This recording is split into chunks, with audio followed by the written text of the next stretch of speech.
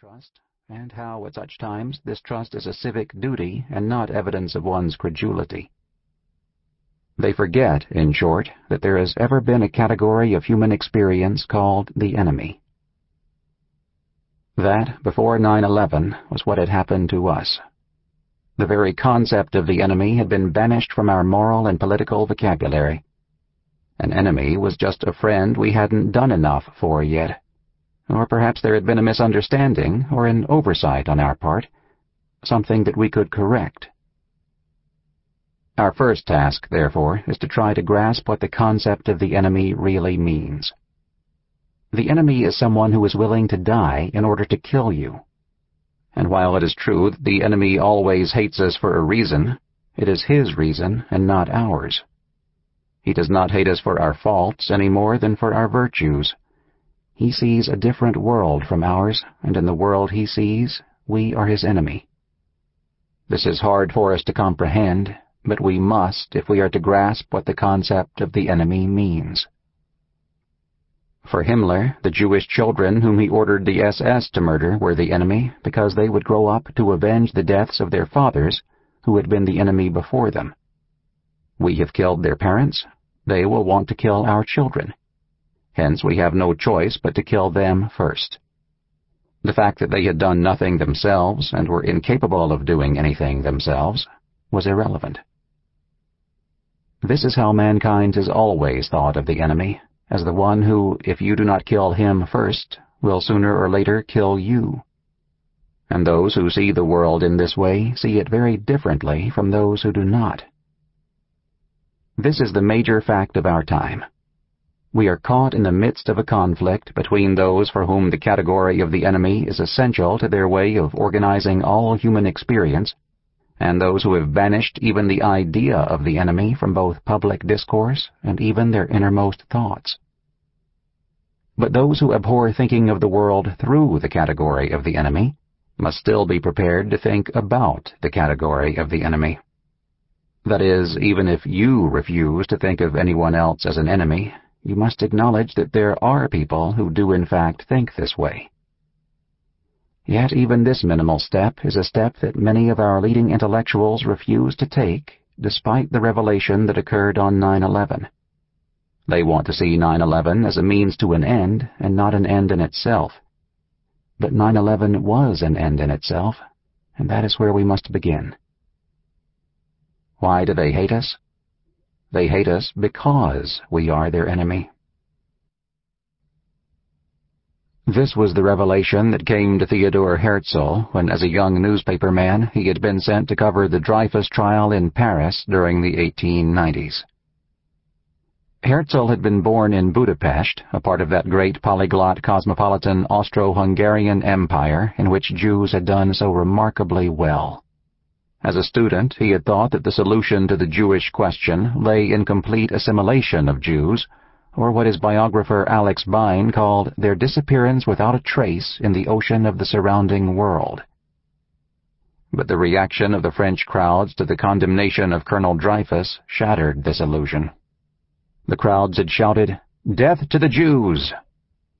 But why, Herzl asked himself, did they want death to all Jews, rather than death to the one Jew whom they believed guilty of treason?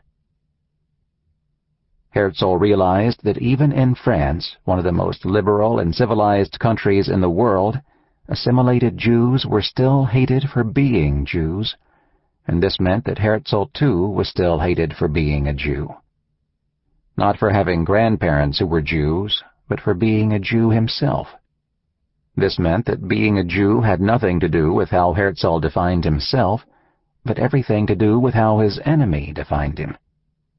If his enemy wished to hate him because he was a Jew, he would, and Herzl's own self-definition mattered to him not at all, a truth that was echoed by Karl Lueger, the virulently anti-Semitic demagogue who was elected mayor of Vienna in 1895, 1 year after Dreyfus's arrest, and who was reputed to have said, "I decide who is or is not a Jew." This disillusionment spelled the end of Herzl's belief in the Enlightenment dream that all men could one day embrace in the spirit of universal cosmopolitanism, and ultimately turned Herzl from the path of assimilation to Zionism. It is the enemy who defines us as his enemy, and in making this definition he changes us, and changes us whether we like it or not. We cannot be the same after we have been defined as an enemy as we were before. That is why those who uphold the values of the Enlightenment so often refuse to recognize that those who are trying to kill them are their enemy. They hope that by pretending that the enemy is simply misguided or misunderstood or politically immature, he will cease to be an enemy. This is an illusion. To see the enemy as someone who is merely an awkward negotiator or sadly lacking in savoir-faire and diplomatic aplomb is perverse. It shows contempt for the depth and sincerity of his convictions, a terrible mistake to make when you are dealing with someone who wants you dead. We are the enemy of those who murdered us on 9/11. And if you are the enemy, then you have an enemy. When you recognize it, this fact must change everything about the way you see the world. Once someone else sees you as the enemy, then you must yourself deal with this category of human experience, which is why societies that have enemies are radically different from societies that do not. A society that lacks an enemy does not need to worry about how to defend itself against him. It does not need to teach any of its children how to fight and how not to run when they are being attacked by men who want to kill them. It does not need to appoint a single man to make instant decisions that affect the well-being of the entire community, and it does not need to train the community to respond to his commands with unthinking obedience. But societies with enemies must do all of these things, and do them very well, or else they perish. Yet there is a problem with each of these various things that must be done to protect a society against its enemy. They are illiberal, and they are at odds with those values that express the highest that civilized life has to offer: tolerance, individual liberty, government by consensus rather than by fiat, and rational cooperation. Thus, it is not unnatural for those who prize such values to be reluctant to acknowledge the existence of an enemy serious enough to require illiberal measures, and they are correct to feel this way.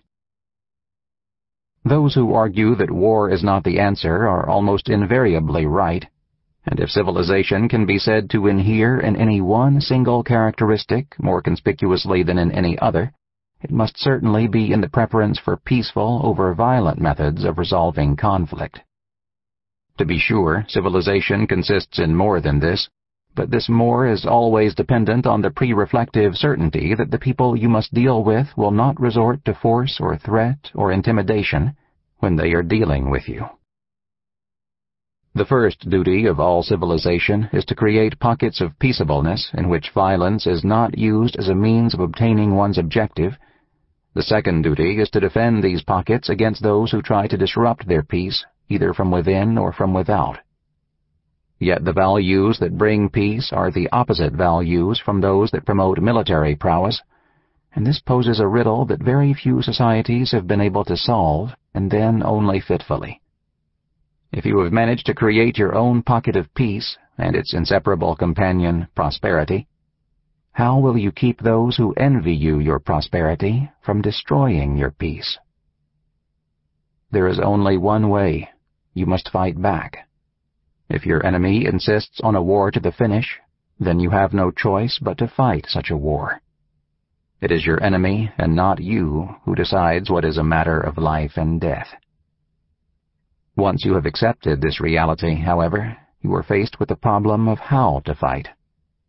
If your enemy is composed of men who will stop at nothing, who are willing to die and to kill, then you must find men to fight on your side who are willing to do the same. Only those who have mastered ruthlessness can defend their society from the ruthlessness of others. This was the plight faced by the peasants in Kurosawa's masterpiece The Seven Samurai, and by the dirt farmers in the American remake, The Magnificent Seven. Men and women who knew nothing of battle, the impoverished peasants of a remote village found themselves at the mercy of a gang of ruthless bandits, who each year came at harvest to steal